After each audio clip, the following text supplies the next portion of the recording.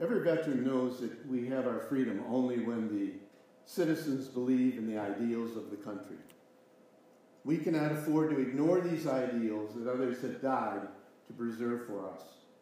However, we are free to neglect these liberties that we have inherited. And I want to repeat that. We are free to neglect the liberties that we have inherited. There is no greater freedom than that. I'm not sure that people today think there's anything worth dying for. In fact, I know a few friends that wonder if there's anything worth living for. But there are certain principles, principles and heritages and liberties that we have got to fight for.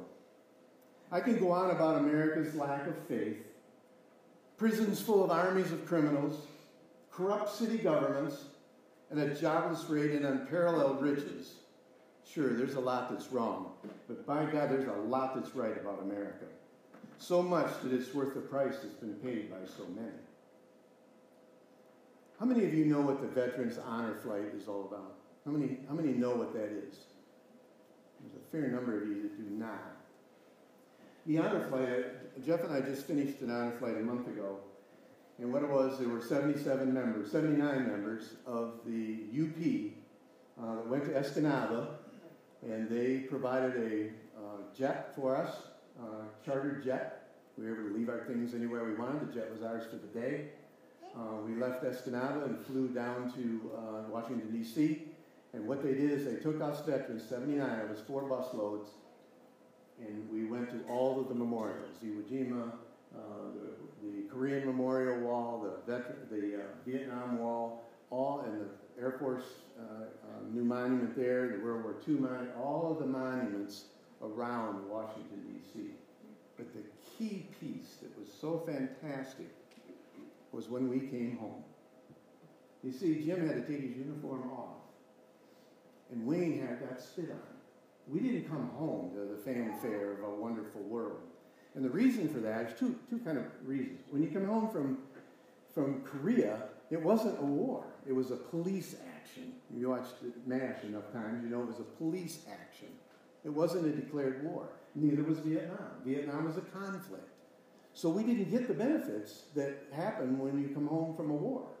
Those benefits were not available. And the atmosphere around those wars was so poor that we didn't get a lot of those benefits. And so that's why you see so much of this honor flight trying to bring that back. When we came home on that honor flight and that plane came down, Jeff and I were one of the first ones off.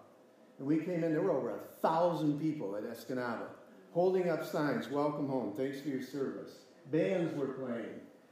Army reservists, all in dress uniforms. The police were in dress uniform. The fire department was in dress uniform. Nurses out there in their World War II capes and red, white, and blue hat and nursing. When we drove out of the parking lot, there was fire trucks with great big ladders on the top and a flag coming down as we left. It was a homecoming.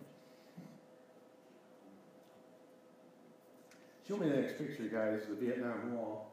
That's Jeff and I. Look at those names. Now, I'm taking an etching off of one of the names because we have a family member there. And you'll see at the top of that wall, this is the very center. These are the first ones that died in Vietnam. And I have an uncle that died there very early. But from 1959, when the United States didn't even know we were there, and they did it in 64, there's 400 or 500 names on there. But then when you get to about 1967, 66, 68, when many of you guys were there, there's just wall after wall after wall, thousands and thousands and thousands of names. Show me the wall, the next one, guys. There's the wall, the whole length there. And I imagine that would go from here up to the high school. And it's just name after name after name. Thousands of guys that died there in Vietnam. Let's go to the next one. This is Jeff there. This is the World War II Memorial. And when he's working. Look in the corner, the top right corner. You see where it's kind of brown right there? Those are gold stars. Show them the next one. Those are all those stars. And each one of those stars is a casualty of 100 people. Each star represents 100 people.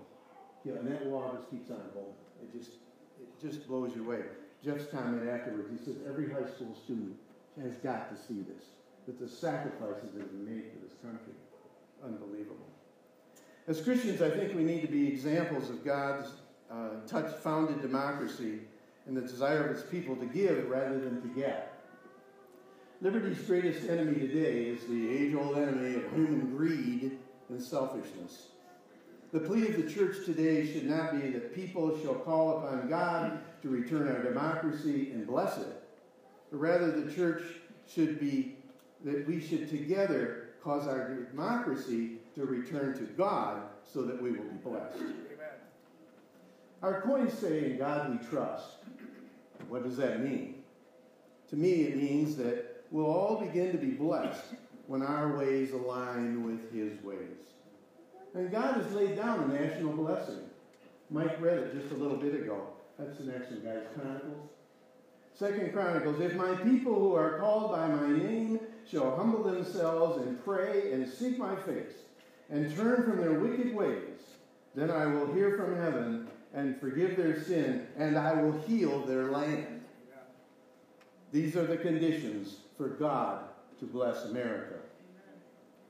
Let's look at Lincoln. You got a picture of Lincoln? Yeah. Jeff and I went up to see that. Lincoln said, "We have been the recipients of the choicest bounties of heaven. We have been preserved these many years in peace and prosperity. We have grown in numbers and wealth and power as no other nation has ever grown." Lincoln went on to say, "We've forgotten God. We have forgotten the gracious hand that preserved us in peace and multiplied and enriched and strengthened us more than we could ever have imagined." But there's deceitfulness in our hearts. Do we think that these blessings, this is Lincoln, do we think that these blessings were produced by some superior virtue or wisdom of our own? Lincoln said these things in 1863. He says we as a nation had forgotten God in 1863. Think how much more that means today. And we can sing "God Bless America" with all the gusto of the Mormon Tabernacle Choir, but unless we do what God has indicated, His blessings might be withheld. The Bible says that God resists the proud and gives grace to the humble. But like our good Pastor Jim has been telling us, we have got to get back to prayer. We need to return to God and find out what His will is for us in our prayers. You may be thinking, "You're absolutely right, Mike. Those people outside there are crazy. They've lost their way." But it's not like that in here, is it? We're all Christians. We're God-fearing Christians, right? But if we prayed and confessed our sins in here, and then go out and do as we please later in the week, we cannot fool God. So again, guys, show us why should God bless America? Why should God bless America? Well, it's because of people like you. People who have accepted the free gift of everlasting life. Who have said, "Yes, we believe in the core doctrines of faith." I want to lead back to the Bible story in Genesis 18, where Abraham pleads. I think I got a cartoon of that one, guys, isn't it? Yeah.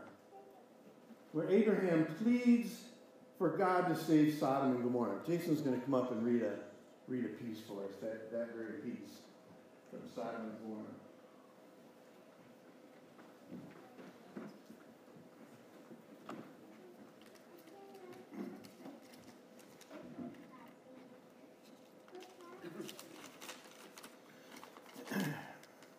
New International Version. Then Abraham approached him and said, "Will you sweep away the righteous with the wicked? What if there are 50 righteous people in the city? Will you really sweep it away and not spare the place for the sake of the 50 righteous people in it? Far be it from you to do such a thing, to kill the righteous with the wicked, treating the righteous and the wicked alike. Far be it from you. Will you not judge? Will not the judge of all the earth do right? Lord said, if I find 50 righteous people in the city of Sodom, I will spare the whole place for their sake. Then Abraham spoke again. Now that I have been so bold to speak to the Lord, though I am nothing but dust and ashes, what if the number of the righteous is 5 less than 50? Will you destroy the whole city for the lack of 5 people? If I find 45 there, he said, I will not destroy it. Once again, he spoke to him. What if only 40 are found there? He said, for the sake of 40, I will not do it. Then he said, my Lord, may the Lord not be angry, but let me speak. What if only 30 can be found there? He answered, I will not do it if I find 30 there. Abraham said, I think he's sounding a little sheepish now. Abraham said, now that I have been so bold to speak to the Lord, what if only 20 can be found there? He said, for the sake of 20, I will not destroy it. Then he said, may the Lord not be angry, but let me speak just once more. What if only 10 can be found there? He answered, for the sake of 10, I will not destroy it. When the Lord finished speaking with Abraham, he left, and Abraham went home. Just give me 10, and I'll save your land. Just give me a few. That's why God will bless America. Because there's still people left like us to please and honor God. As long as there's people like Bob Smith, Hank Vanderwerf, Wayne Bueller, Jason Bowlby, Archie Reno, Jim Fierro, Jim Berryhill, Lynn Forrester, myself, all who have answered the call of duty in service to our country, that's why God is going to bless America. And I'd ask you to remember our spouses, too. They're the ones that stayed home in the waiting game and waiting and waiting. They sacrificed their normal life for a life of waiting for us to return. Yes, my Christian friends, as long as we continue to ask God to bless America and pray that our will is His will, and we defend freedom wherever it's being threatened, then God will bless America. There is, however, one other veteran that has sacrificed more than any other U.S. veteran. Let's have a picture of Jesus Christ. He's earned the Silver Star, the Bronze Star, Medal of Freedom, Purple Heart.